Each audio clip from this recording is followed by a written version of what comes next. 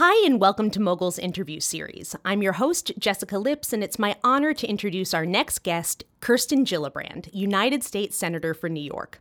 Who better to feature on our women's site than a wife, mother, daughter, and friend who uses her platform as senator to passionately advocate for women, workers, students, families, and many more. Senator Gillibrand has made it her personal commitment to end sexual assault in the military and wants more women to run for office and make their voices heard on issues that they care about, which she discusses in her book, Off the Sidelines: Speak Up, Be Fearless, and Change Your World. We get to hear about all of this and more from her today. Senator Gillibrand, thanks so much for being here. Thank you. I'm delighted to be on your show. We're excited to have you. With all of our guests, I like to start at the very beginning. So, where were you born? I was born in Albany, New York. Growing up, did you have any aspirations of doing politics? I actually did. I had a grandmother who loved politics. She really inspired me as a young girl. And I remember when I was about 7 or 8, sitting with my sister and my cousin, and we were sharing what we wanted to be when we grew up. My cousin said that she wanted to be a flight attendant, and my sister said she wanted to be an actor, and I said I wanted to be a senator. Now, interestingly, I did not know what a U.S. senator was. I knew what a state senator was, so I'm sure I was talking about that. But because of my grandmother, I really did aspire to being a public servant and doing something in politics because it was something she cared so much about, and she wanted to make a difference. She organized women to get involved in politics. She thought women's voices were really important, and that stuck with me. So she inspired me to at least dream about it. That's amazing. So then what did you study in school? Because if I'm correct, you went to law school, I right? did. And is that a divergence from this dream? I thought it was a good stepping stone. I knew that I could make a difference in people's lives, but I really felt I needed the education to do it well. So I decided to go to law school because my mom was a lawyer, and I liked the way my mom was able to navigate complex legal issues on behalf of others. I love the fact that she would help people buy their first home or adopt a child, and I loved how she was able to help them. My mother was really great because she helped people with any problem they have, and sometimes they couldn't pay her with money, so they'd literally drop a box of vegetables at our doorstep, or they'd give her tickets to the movies for a year. I mean, just crazy things for different clients that she had. But what stuck with me is that she just loved helping people. So I thought if I could go to law school, I could learn how to be a better advocate, learn how to help people, and maybe through that, find my way to public service. And then after you graduated law school, did you practice or do something else? I did. I went to a big firm here in New York City. I was at a very successful white shoe law firm. I was there for about a year and a half, maybe 2 years, and then I went off and clerked for a judge. Came back to the big firm, eventually decided I wasn't realizing my dreams as a corporate lawyer. I wanted to really do something in public service. So I started looking hard for a public service job. I first applied to the U.S. Attorney's Office in the Southern and Eastern Districts of New York. I did not get those jobs. I then decided to apply to some charities. I applied to the Ford Foundation, the Carnegie Corporation, the Rockefeller Foundation. I didn't even get a response to those applications. Then I had met Hillary Clinton through some of the early political work I started to do, and she decided to run for Senate. So I thought, oh, here's my big break. I'm going to work on her campaign. But I had no relevant experience, so I did not get the job. So I was really frustrated as a seventh-year associate at a big law firm that I wasn't doing more with my life, wasn't really helping others in the way I imagined I would. I went to a political event, and the speaker happened to be Andrew Cuomo, and he talked about in his speech why it was important to do public service and why it was important to be a Democrat. And being as frustrated as I was at the moment, I kind of went up to him afterwards and said, well, Mr. Secretary, I think politics is an insider's game, and I don't know how to get from A to B, and I don't think public service is something you can easily do.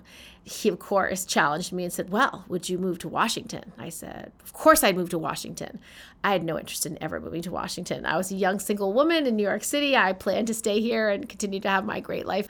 But he challenged me, so I went down and I interviewed, and sure enough, I got a job with him as his special counsel. I came home after the offer, and I started to talk about it with my then boyfriend, now husband, and said, should I take this job? What do you think? And he said, oh, Kirsten, all you've ever wanted to do since I've met you is public service. You should jump at this chance. We'll see each other on weekends. Don't worry. And I said, okay. So I go down to D.C. and I start working at HUD for Andrew Cuomo. He's the Secretary of Housing and Urban Development. I was his special counsel, and I got to work on a whole bunch of issues that I thought were fascinating. The interesting thing that happened in my personal life was absence does make the heart grow fonder. Jonathan and did what he said. He came down every weekend. Within the 7 months of me serving at HUD, we got engaged. So good things happen. Wonderful, yeah. So follow your heart, follow your dreams. And it really set me on a path where I decided I loved serving others and that I wanted to make public service my life's work. And so that gave me the courage to decide a few years later to actually run for office. So it was an important step for me. Wow. So tell us about that first run. When I came back from working at HUD, we came back to New York City because the Democrats lost that election. It was Bush v. Gore. I couldn't stay at the Housing and Urban Development because now a new administration was coming in. So I decided to change law firms. I went to go work for David Boies because he was doing a lot of social justice issues, and I thought that would be fun to work on something more than just securities law. So I joined a new firm. Over time, I really was still just doing securities law, so I wasn't excited that I was reaching my full potential in terms of helping others. I decided I wanted to run for office someday, and I wanted to live in upstate New York, where I was from. I asked my then husband, how would you feel about maybe moving to upstate New York and raising our family up there? And he agreed. I moved to upstate New York with the law firm because I happened to have an Albany office. I was working there for a couple of years, and the more I was on the ground and thought about running for office, I decided to run for Congress. My district was not an easy district to win. It was a 2-to-1 Republican district. And one story I told in my book that I'll share for your listeners, because it's funny. I asked a friend of mine who was a pollster, his name was Jeffrey. I said, Jeffrey, I want to run for this congressional district. Will you look it up and tell me what my chances are? And he looks it up and he says, well, you have no chance of winning. I was like, really? No chance of winning? He said, yeah, really. There are more Republicans than Democrats. It's 2-to-1. There's not enough Democrats to vote for you. And I said, well, what happens if I run the perfect campaign? Clearly I can win. And he said, no, there are more cows than Democrats in your district. You can't win. And I said, well, what happens if I raise $2 million and really get my message out? I can clearly win then. He said, nope. He said, there are not enough Democrats to vote for you. You cannot win. I was really kind of baffled, and I said, well, what happens if my opponent gets indicted? I could clearly win then, right?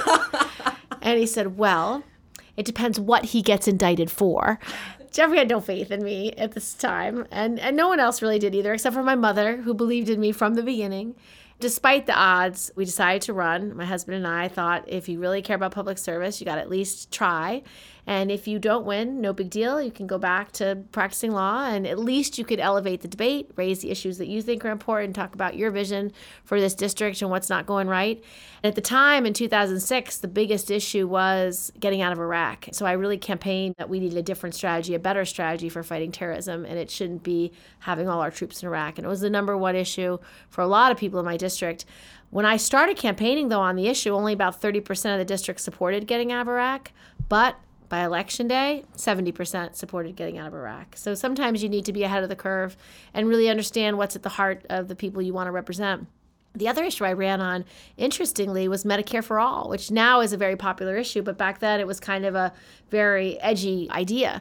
But when I talked about it in my district and said, listen, anybody should be able to buy into Medicare, regardless of how old you are, at a price you can afford, because at least it's a not-for-profit public option. People really liked it, Democrat and Republican. And that's why I think the future of that debate really has to move towards how do we get to universal health care that's affordable, and the best way to do it is through single payer. And the way to get there is start with Medicare for All. Let anybody buy it at a price they can afford. It's how you will get to a single payer system that will be cheaper for everybody. That's amazing, all that you did when you first started. Now, several years later, tell us about what your current issues are and why they're important to you. As I've traveled around the state, the stories are all the same. People are really insecure about the future. There's two dynamics going on. I think with the Trump presidency, he's created a lot of uncertainty. He's created a lot of division. We've had more hate crimes in the state than at any time in this country's history. And people are suffering. So when I really delved into what would make your life better, what could make a difference, I can tell you what it is. The first thing is they need access to affordable health care. I mean, it is an existential threat to an individual or their family. If you have a family member who's sick, dying, needs medicine, needs a surgery, and you don't have the money to provide basic health care, if you don't have enough to pay that insurance company, it's hard. And so really focusing on that universal coverage, making sure health care is a right, not a privilege, and making sure it's good and affordable for everybody. So that's the topmost issue I hear around the state. The second issue I hear the most is getting a job, getting the right job. Because a lot of people are working 2 and 3 jobs, not earning enough in the job they're in, not being qualified or ready to take the job that they do want. Lots of jobs being unfilled because there's no one exactly qualified for that job. And so really focusing on how do you create a growing economy for everybody. That's education, it's job training, it's apprenticeships, it's using community colleges and state schools to fit the jobs in the area. And I'll give you one example. When Bombardier needed advanced welders in upstate New York, they went to the local community college and said, if you offer this coursework, we will hire all your graduates. And that's a $70,000 a year job. And so if you were a novice welder, all you needed to do was go to your community college and take that course. We need to amplify that by the thousands across the state, across the country, where our education system can be tailored for the jobs that are available today, because for a lot of people, they need that education to mean something. They can't be laden with all the debt. So you need to make it free or near free so that everybody can get the right job training for the job that makes a difference. The last issue is making sure that people have that opportunity. For a lot of people, education is out of reach. So affordability, zeroing out student debt's important, access, affordability, and the right job training for those jobs. That can help the economy grow. Legislatively, I'm working on a lot of stuff that could also make a difference in people's lives, not just Medicare for all, but this idea of universal jobs, to actually say, if you want a job and if you're willing to work, you are guaranteed a job. You can do that through the federal government. You can say, we're going to fund the states to fund public service, to actually fund jobs in rebuilding infrastructure, public safety, education, healthcare. I mean, there's so much public service opportunity in our state alone. And if you just said to anybody who's unemployed, you will get the training for those jobs, that would transform everything. So I'm working on that legislatively. I'm working on leveling the playing field once you are in the workplace, like having a national paid leave plan. I can't tell you how many families are burdened because when that family event happens, an ill spouse, a sick child, a new baby, they don't have the ability to get sick days or vacation days to meet the needs of that loved one. They might not have any paid leave at all. When you have a new infant, what are you supposed to do? If you're lucky, you might have a mother or a friend or informal care. But if your informal caregiver gets sick and you have to watch your child, you might not have sick days. You might get fired on the spot for that. So not having paid leave is a huge problem for these life events that everybody experiences. So I'm working on a lot of structural changes, not only paid leave, but affordable daycare, universal pre-K, equal pay, raising the minimum wage. Those structural changes will all help the economy. And then I also focus a lot on, do we value one another? Because I really think what this country was founded on is the notion that we should care about one another. What makes this country great is that we've always cared about one another, that we care about our brother, we care about our neighbor, that we live by the golden rule. We try to treat people the way we want to be treated. And under Trump, that's really fallen away. It's really changed. I want to restore that commitment to a radical revolution of values. I think that was what Martin Luther King Jr. called it.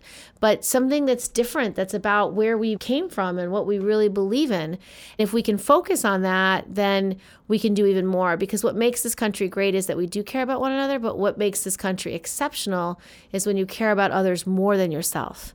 And so I want to have a renewal of that spirit of what our democracy really is supposed to mean and continue to work to help others. And so I have a lot of different legislation to do that. And on the space about valuing women, ending sexual violence in the military, ending it on college campuses, changing the rules for harassment in Congress. They may be small, but if you're a person being harassed, it's everything. It's huge. And so if you can just help those people fully realize their potential in our communities, in the economy, you're going to make a huge difference. Why do you think it's taken so long to make change in that area? Why do you think that this is something we're still fighting for, that you're still fighting for? I think it's because we don't have enough women in Congress. It's one problem. I mean, we only have 18% in the House of Representatives. We only have 22 women in the U.S. Senate. And until you get to at least a third, you're not at the tipping point. And we really should be at 51% because that's our reflection of the population. I work a lot in my political life, specifically trying to recruit and organize women to run for office. I started a political action committee 6 years ago called Off the Sidelines to create a call to action to ask women to participate, to ask them to vote, to become advocates advocates to run. And if unwilling to run, find a candidate who shares your values and help her run. We've raised over $6 million for women in the last 6 years, over $1 million for women of color in the last 6 years. And I'm recruiting and supporting candidates across this country. We have a record number of women running right now. And I think that's because of the Trump presidency. If you see what happened after the Women's March, women marched globally with their husbands, their boyfriends, their kids. They have become so active in a way I never could have imagined 6 years ago, but it's transformative. And now they're running. We have over 400 women running for office. Emily's List is working with more than 25,000 candidates right now. They'd normally be working with about 1,000. So it's exponentially different. It's exciting. So I see a lot of promise and opportunity in the future, and I'm really optimistic. How do you think things will change when it shifts in Congress? I think when you have more women representing this country, more issues will come to the forefront, more issues will get done. I think you will pass these sexual violence rules. I mean, if you just look at the congressional rules about how easy it would be for a member of Congress to harass a subordinate and have it impossible for her to get justice, you'd be furious. They have to wait 3 months before they can even report the crime, which includes mandatory mediation, mandatory counseling, and a cooling off period. And then if there is a settlement, the taxpayer pays for the harasser member of Congress. That's outrageous. So simple things. That would be done. All these bills would be passed. We'd have national paid leave.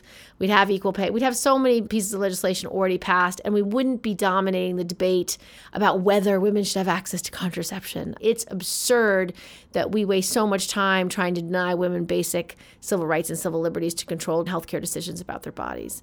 So things would be different. But I hope to get there someday. I think it's important. The prospect of it is exciting. One of the things I love about you is transparency, how you were the first member of Congress to put your schedule online and to make your financial records public. My taxes. And your taxes. President Trump, my taxes are online. Yours should be too. So it should be a law. So when I was looking at that and reading through your schedule, I was overwhelmed by everything that you're doing. And I'm wondering, how do you have time to balance your work life with the family life? Do you have time for yourself? How do you make it all happen? It's everyone's challenge. Any working parent's challenge is how do you be a good mom and dad and be a good whatever. It's not uncommon for all of us, but I have it frankly a lot easier than most working mothers because I get to set the rules for my office.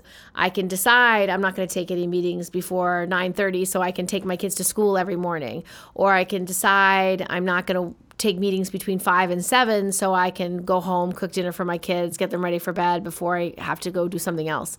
Largely outside of the vote schedule, which I have no control over, largely I can set my schedule and, make sure if I'm traveling, I spread it out so it doesn't create anxiety for my now 9-year-old or my 14-year-old. I make sure I schedule around their school events and their parent-teacher conferences, and I can do that, but most parents can't. One of the reasons I work so hard on these issues that affect women and families is because people aren't making it easy for them. They're just not making it possible for them to do the things they want to do. And that's why paid leave is so important. But also making sure everybody has sick days and vacation days, because you need a day to go to that amazing recital you want to see. That might be at 3 o'clock in the afternoon. And how do you get out of work? I mean, it's hard for people. So I think giving parents and family members just a little more flexibility so they can do great jobs at work, but also be good parents is one of the most important, urgent things we have to do to make the workplace better, and also to make sure people can work to their highest potential. If you're constantly putting impediments in the way where they can't meet their family needs, they're not going to be in the workforce or will be underemployed, because that's the only way to get the flexibility or hours that make it possible for them to do the caregiving that they might need to do. So I keep it simple, and that's one way I deal with it. I also get a lot of sleep. For all your listeners, go to bed early, watch less TV.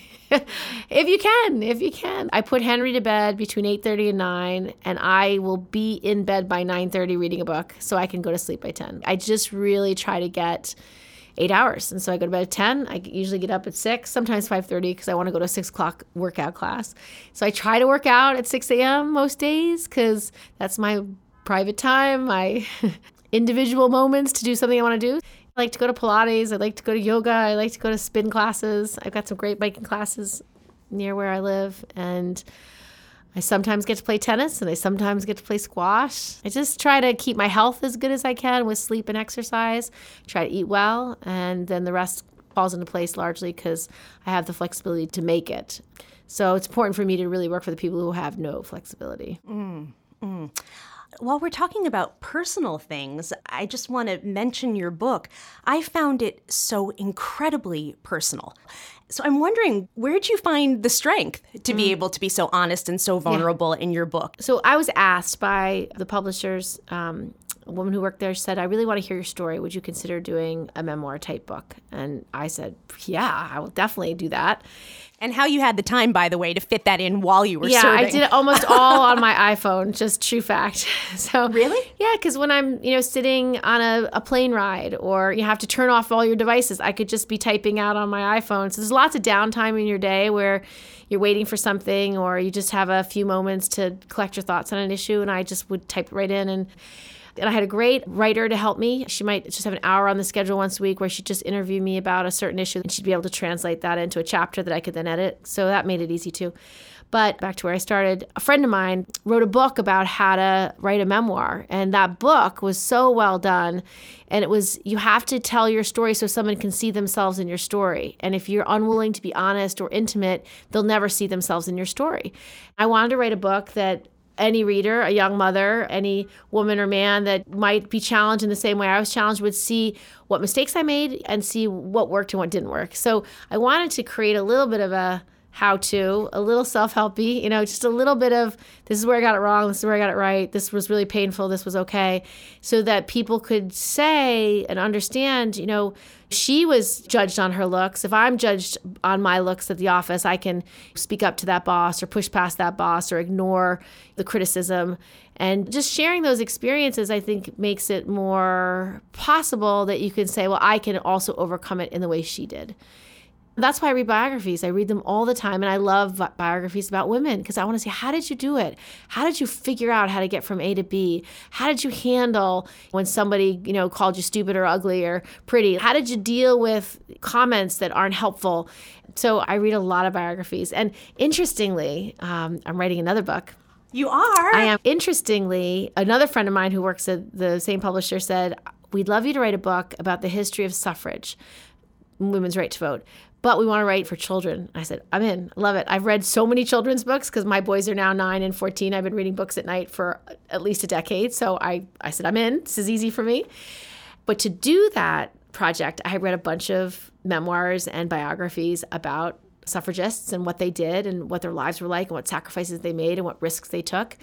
And the year of reading those biographies was so fascinating. I mean, I didn't know enough about Harriet Tubman or Sojourner Truth. I didn't know enough about Susan B. Anthony or Elizabeth Cady Stanton. I didn't know who Alice Paul was and what role these are women whose lives were unbelievably difficult, and they did such extraordinary things to make a difference, all for women to have the right to keep their kids in a divorce, or to be able to own property, or to be able to vote on the things that affect their lives, to have a voice, a real right that's guaranteed, and what they were willing to sacrifice to achieve it for us. Really wonderful. So that book's coming out in the fall. It's going to be called Bold and Brave, and it's a story of 10 suffragists and what they did to win our right to vote. I'm doing it with an incredible illustrator named Myra Kalman, who I don't know if your listeners know her, but she's done a bunch of New Yorker covers and a bunch of other children's books. One of Henry's favorite books is Looking at Lincoln. And if you buy that book, you'll see how incredible her artwork is. She's done the illustrations. And so it's going to come out November 13th. And I'm going to just travel around the country talking about women suffragists and how awesome they are. Oh, that's so exciting.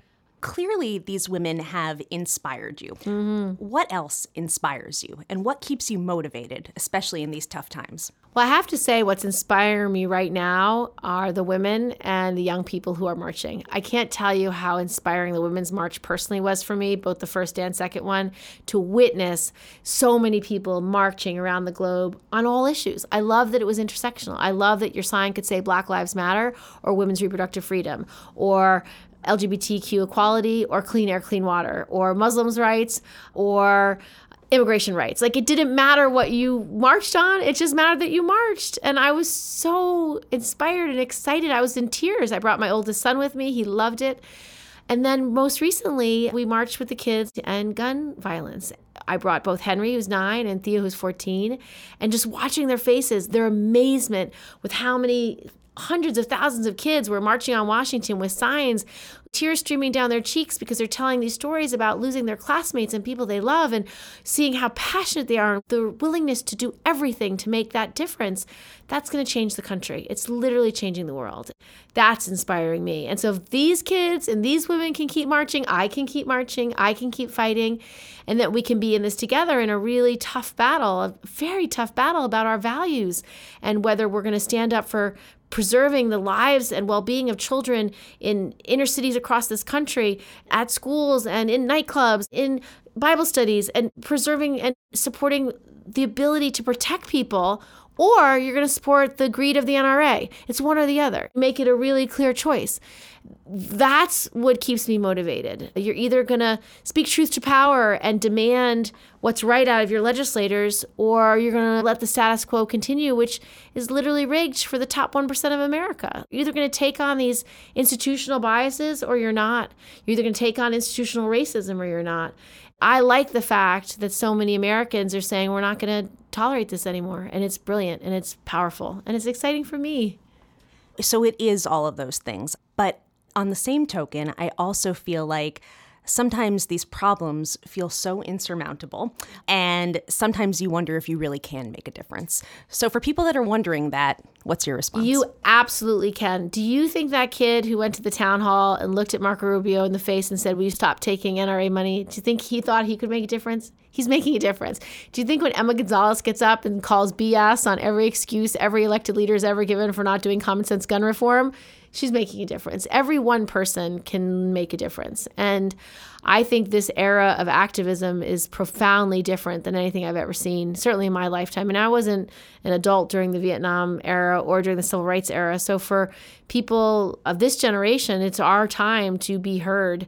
I think we're up to the task. And I think with this Trump presidency, people are not seeing themselves in the policies that he's putting forward. They're seeing these policies to be very divisive and hateful. When you say you want to build a wall, when he says he wants to divide this country and close out communities and make fun of kids who happen to be trans by denying them the bathroom they want to choose, or somehow devalue our troops who are trans by saying their service is not needed, you can create a fury, certainly in me personally and in many people around this country, that's not going to abide anytime soon, that we are going to fight till the end because our families are at risk, our communities are at risk, people we care about are at risk, and it's not who we are as a nation. The time is unique in the world, and I think there's a call to all of us, a real moral call to be ready for a time such as this, to fight hard and to speak out and not give up. And that one voice, for anyone listening, it might be your meme that's so funny that catches the eye of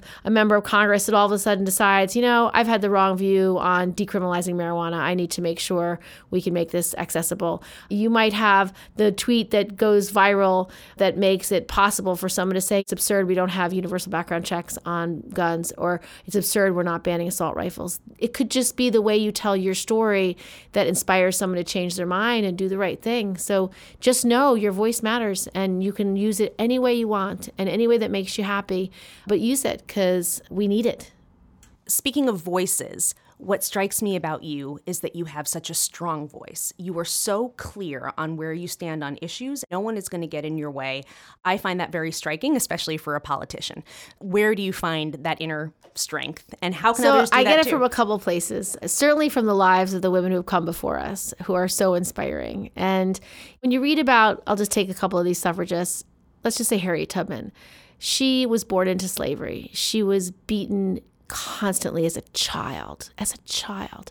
But her parents told her that she was strong and she was brave. She was very religious. She had her faith to rely on.